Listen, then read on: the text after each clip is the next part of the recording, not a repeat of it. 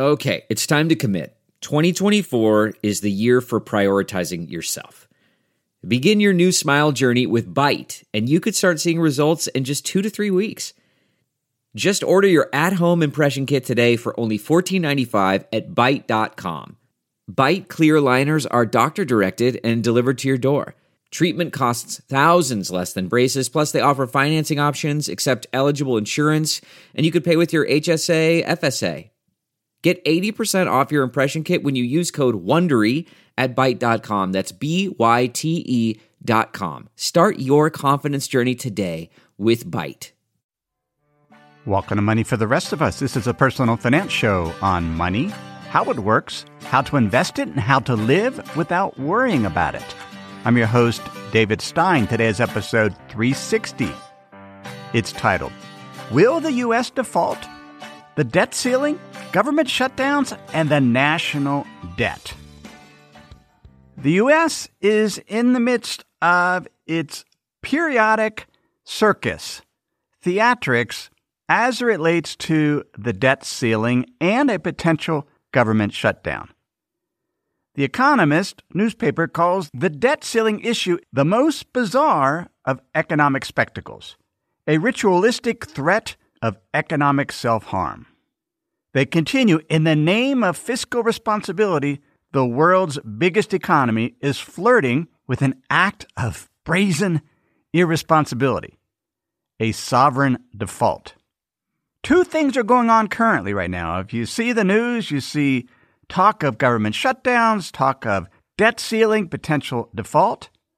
The debt ceiling issue is separate from a potential government shutdown related to the fiscal 2022 budget. The U.S.'s current fiscal year ends at midnight this Thursday, September 30th, 2021. Without additional funding, many government functions will be shut down. Museums and national parks will close. Many federal workers won't get paid. About 3 out of 5 workers. The last government shutdown was in January 2019. It lasted 35 days and seemed like it was never going to end until air traffic controllers, who were deemed essential workers, were working without pay, started calling in sick. That led to flight delays and ultimately an agreement to fund the government. That's what Congress is supposed to do, to fund the government. Now, oftentimes they don't have a new fiscal budget passed by October 1st, but they can pass what's known as a continuing resolution to continue to fund the government. They have not done so yet. The second issue is the debt ceiling. The debt ceiling is the legal cap that Congress sets on the amount of borrowing that the government can do, the amount of Treasury notes and bonds issued by the U.S. Treasury. The first overarching debt ceiling was put in place in 1917. Prior to that, debt was authorized by Congress, but for specific purposes. The debt ceiling has been raised 78 times since 1962, 49 times under Republican presidents, and 29 times under Democratic presidents. The debt ceiling was raised on a bipartisan basis 3 times under the Trump administration. But now, Republicans, at least yet, have been unwilling to raise the debt ceiling under a Biden administration. Because Congress authorizes spending, and those spending amounts exceed the amount of tax revenue raised, that leads to budget deficits, and that budget deficit every year leads to additional Treasury bond and note issuance to fund that gap. Treasury Secretary Janet Yellen said that if the debt ceiling is not raised, that the government will run out of cash, the U.S. Treasury, to pay interest, to redeem maturing government bonds by October 18th. Again, this is separate from the fiscal 2022 budget. That has to do with authorization to spend. The debt ceiling has to do with actually having money to spend. Speaking of the mid-October date, Janet Yellen said a default would be a catastrophic event for the economy. At that point, we expect Treasury would be left with very limited resources that would be depleted quickly. It's uncertain whether we could continue to meet all the nation's commitments after that date, including payment of Social Security benefits, which we'll take a closer look at later in this episode. Now, where are we currently? The House of Representatives, where the Democrats have a majority, approved a stopgap measure, a continuing resolution to fund the government through December 3rd, 2021, with the idea that by then an actual budget could be passed and spending amounts. And the legislation suspended the debt limit through December 16th, 2022. Democrats in the Senate sought to pass similar legislation, but Senate Republicans blocked it. In the Senate, most legislation needs 60 votes, a supermajority, in order to move forward to a final vote. It's a procedural issue that keeps many bills from actually being read in a final vote. The Democrats have a slim majority in the Senate, but they need at least 10 Republicans to join in order to move forward with a given piece of legislation. There are some exceptions. It's known as reconciliation. This was a procedural issue passed back in 1974 that allows the Senate to pass a reconciliation bill, one that has to do with spending, another with revenue, another with raising the debt ceiling. So a limit of 3 per year, oftentimes they're combined into one bill.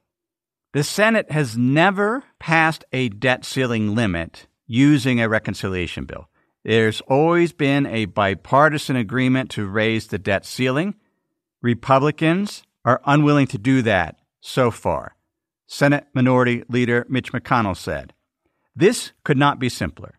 If the Democrats want to tax, borrow, and spend historic sums of money without our input, they'll have to raise the debt limit without our help." We have some deadlines coming. The stock market has been volatile. It's down sharply. Interest rates are up. We've been here before. I remember distinctly in 2011 when there was a debt ceiling crisis. The U.S. government debt was downgraded by S&P. The stock market sold off sharply, down 6% from its high. Economic confidence plunged to levels not seen since 2008. And I left a client meeting.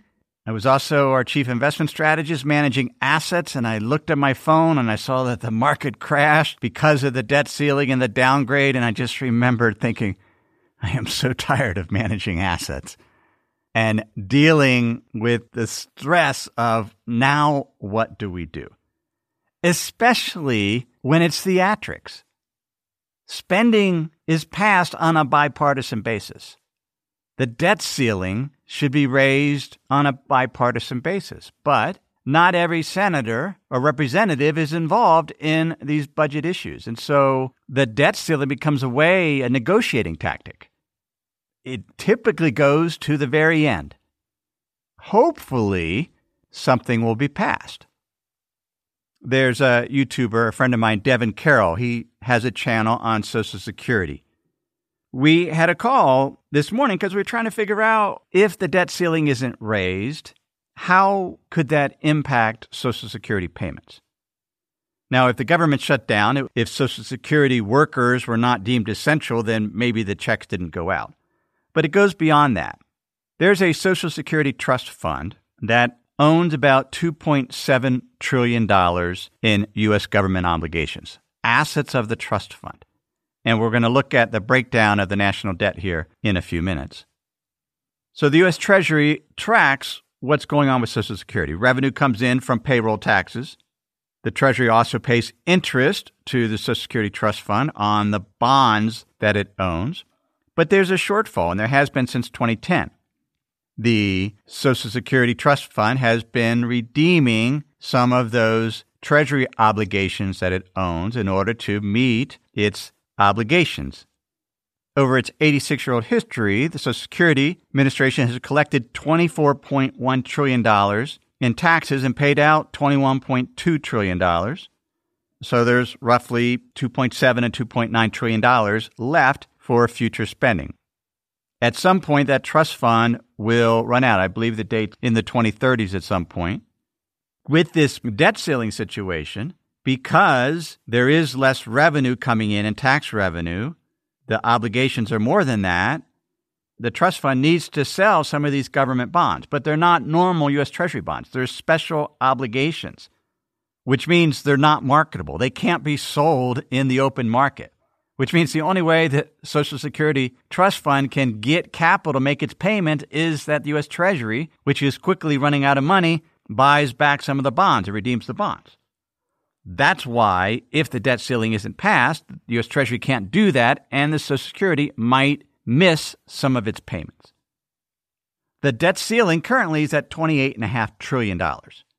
And that's the amount that the U.S. government has outstanding in Treasury bonds and notes. That's the gross amount. $6.1 trillion is owned by federal government agencies. There's the $2.7 trillion owned by the Social Security Trust Fund. There's another $1 trillion owned by federal employees' retirement funds. That means there's $22.3 trillion of debt outstanding owned by the public. But even that isn't completely owned by the public because $5.6 trillion is owned by the Federal Reserve. So private investors own $16.7 trillion of the national debt. Commercial banks own just over $1 trillion. Private, state, and local pension funds own about $1 trillion. State and local governments own just over $1 trillion. Another $3.6 trillion owned by mutual funds. So if you own a bond fund, it more than likely owns treasury bonds. Foreign entities own $7 trillion of the national debt, including $1.3 trillion owned by Japan and $1.1 trillion by China. All those amounts are assets that individuals, businesses, governments, pension plans own. They collect interest. It's their asset, even though it's the debt. The national debt has clearly been growing. As of the end of the second quarter 2021, the gross public debt, so the $28.5 trillion, as a percent of the economy, economic output, GDP, which is at $22.7 trillion, that debt amount as a percent of GDP was 126%. It got as high as 136% in Q2 2020. It's since come down. Following World War II in 1950, gross public debt was 91% of GDP, and it got as low in Q3 1981 of 31%. Now, if we back out what the government owes itself, the different government agencies, including the Social Security Trust Fund, and we back out what the Federal Reserve, the central bank, owes, then private investors, the total amount of debt as a percent of GDP that they own is 74%. Is that a lot? Is that a little? And that's one of the big unknowns when it comes to the national debt. How much debt is too much? If you look at Japan, Japan has 1 quadrillion yen of outstanding government bonds. That's a 1 followed by 15 zeros. It's a number so high, I had to look up, what do you call a number that's bigger than $1 trillion? Now we can convert that 1 quadrillion yen national debt of Japan into dollars, and it's about $9.6 trillion. So less than the U.S. on an absolute basis, but relative to the size of the Japanese economy, their national debt is 250% of GDP, twice as high as the U.S. But if we look at interest rates on Japanese 10-year government bonds, they're at 0.08%, whereas the U.S. 10-year Treasury is yielding around 1.5%. And so there isn't a level where the debt is too high. We just don't know what that level is. Before we continue, let me pause and share some words from this week's sponsors. We have a brand new sponsor to our show. It's Yahoo Finance. Yahoo's been around for decades. My first email outside of work was a Yahoo email address. But the financial side, I've used on occasion primarily to get data for dividend histories for particular funds or ETFs. But I was pleasantly surprised to get back on Yahoo Finance to see how it's evolved over the years. Now it's really a financial dashboard where you can get an understanding of what's going on with the markets. There are relevant articles from Bloomberg, Reuters, the Associated Press, and the Yahoo Finance team. You can look at the economic events calendar and see which data series are being released that day and what the consensus is. You can see the pulse of the markets at any time by going to Yahoo Finance. In addition, you could see all of your investments in retirement accounts in one place. With Yahoo Finance, you get a consolidated view of multiple accounts. Yahoo Finance serves as a financial hub for your retirement accounts, but also comprehensive financial news and analysis. You need to check out Yahoo Finance, particularly if you haven't been there in a while. Check it out at yahoofinance.com. That's yahoofinance.com. If you've been using Mint to manage your finances, you know they shut down several months ago. Well, let me tell you about the budgeting solution, the financial tracking solution I've been using for the past number of months. It's Monarch Money. Monarch Money is the top-rated all-in-one personal finance app. It gives you a comprehensive view of all your accounts, investments, transactions, and more. You can create custom budgets like I've done. You can set goals, collaborate with your partner. And now you can get an extended 30-day free trial when you go to monarchmoney.com/David. What I like about Monarch is the ability to customize what I want to see. I have custom budget categories, and then I can go on to the dashboard and see where I'm above trend on some of my spending. I especially like that Monarch will never sell your data to third parties or show you ads. After trying Monarch myself, I understand why it's the top-rated personal finance app. And right now, get an extended 30-day free trial when you go to monarchmoney.com/David. That's monarchmoney.com/David for your extended 30-day free trial. There's a new book that just came out that I've been reading titled In Defense of Public Debt. It's by Barry Eichengreen and his co-authors. Eichengreen is somebody that I respect highly. I've read a number of his books. He's an expert on gold, currency, and he's come out with this book on debt. He and his co-authors listed out some of the things that government borrowings are spent on. Foremost, it's national defense or offense, wars. The Civil War was funded by government bonds. So was World War II. That's why we have the term war bonds. Government debt is used to fund infrastructure projects, highways, bridges, railways. There's an infrastructure bill working its way through Congress. I was thinking about this recently, wondering, where does there need to be a highway? And the one road that occurred to me is the road from Las Vegas to Phoenix. That would be a great place to turn that road into a highway. And then I recall that the only reason that Las Vegas and Phoenix are the size they are today is because of the Hoover Dam and other dam projects on the Colorado River. That is what allowed water to flow into the desert. And so when we talk about infrastructure projects, one of the questions is this a good investment? Or is it an investment at all, this infrastructure? There's a thought that if it was such a good investment, then the private sector would be funding it and earning a return. But sometimes the projects are so big that the government gets involved, and there can be unintended consequences of that. Infrastructure is a second area where governments borrow money to fund projects. The third area is social goods, medical care, medicine, a social safety net. Some of these need the government involved because it's a failed market, or it's just a market that isn't adequately served by the private market. Take Medicare, for example, in the U.S. Most retirees, older Americans, would not be able to pay a market price for health insurance. They get a government-sponsored plan that has some private aspects to it, but that's a social safety net. that's what debt is spent on, but the issuance of debt has actually led to the development of financial markets. Government bonds, they're liquid. They're considered safe. The interest rate on government bonds is used as a benchmark to price riskier assets, riskier loans. That's why the government bond yield is often considered a risk-free rate. An example of how government debt has facilitated innovation in the financial space is the National Banking Act of 1863 and 1864 in the United States. These acts established a system of national banks, and those national banks could issue dollars. What were those dollars backed by? What did these banks have to hold as collateral? They held government bonds. Almost $6 billion worth of union bonds were issued to help fund the Civil War.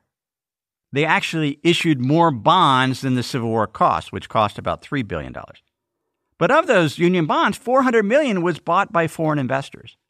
Those investors were willing to buy those government bonds because the interest would be paid in gold or in dollars that were backed by gold, and that made them attractive.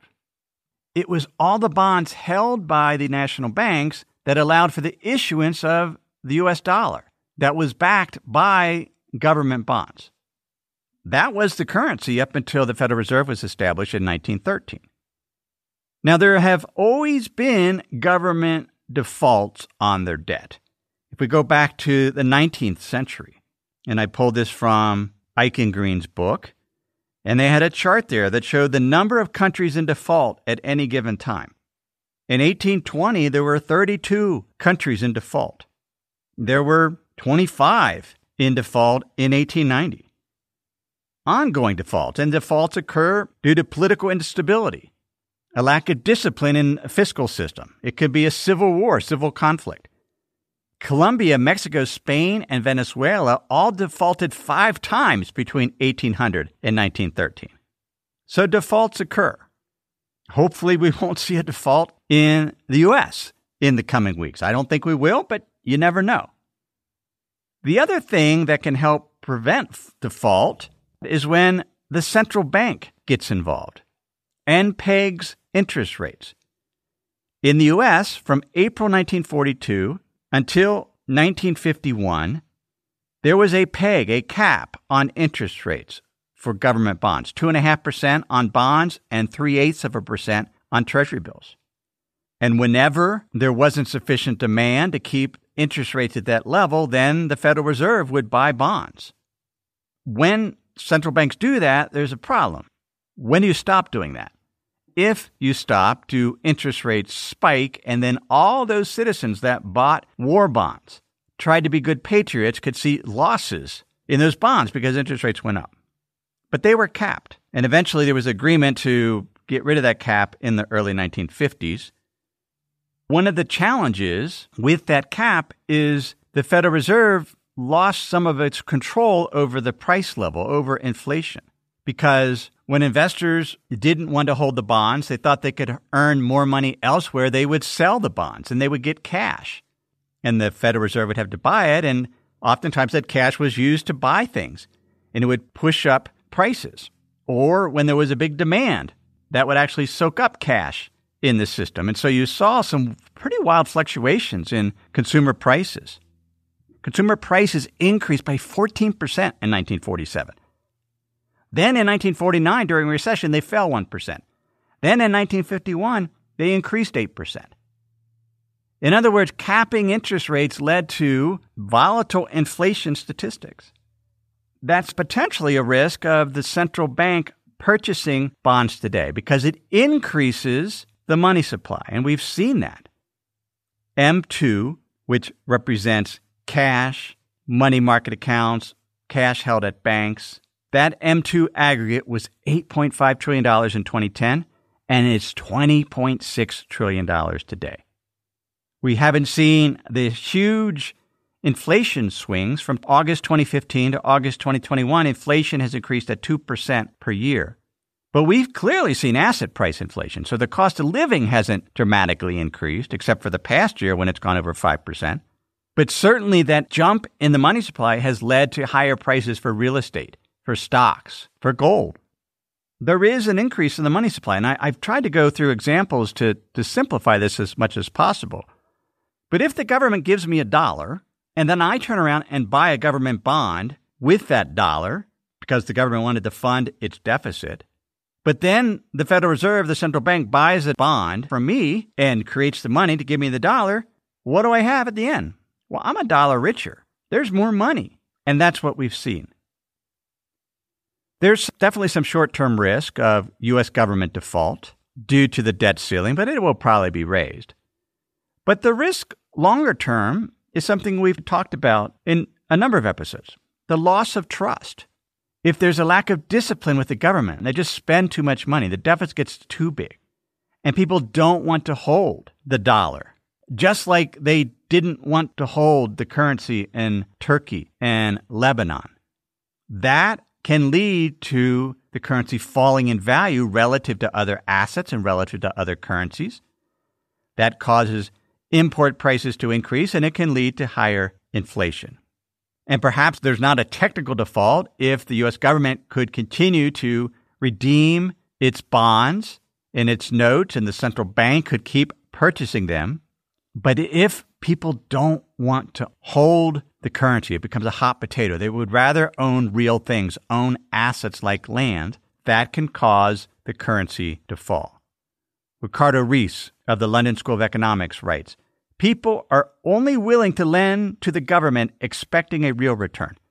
And almost all government spending programs require providing or paying for real services or goods. Fiscal burdens are real, and it is an illusion to think that printing money makes them magically disappear. If central banks could magically create something out of nothing without bounds, then the whole of society could use monetary problems to solve any scarcity problem.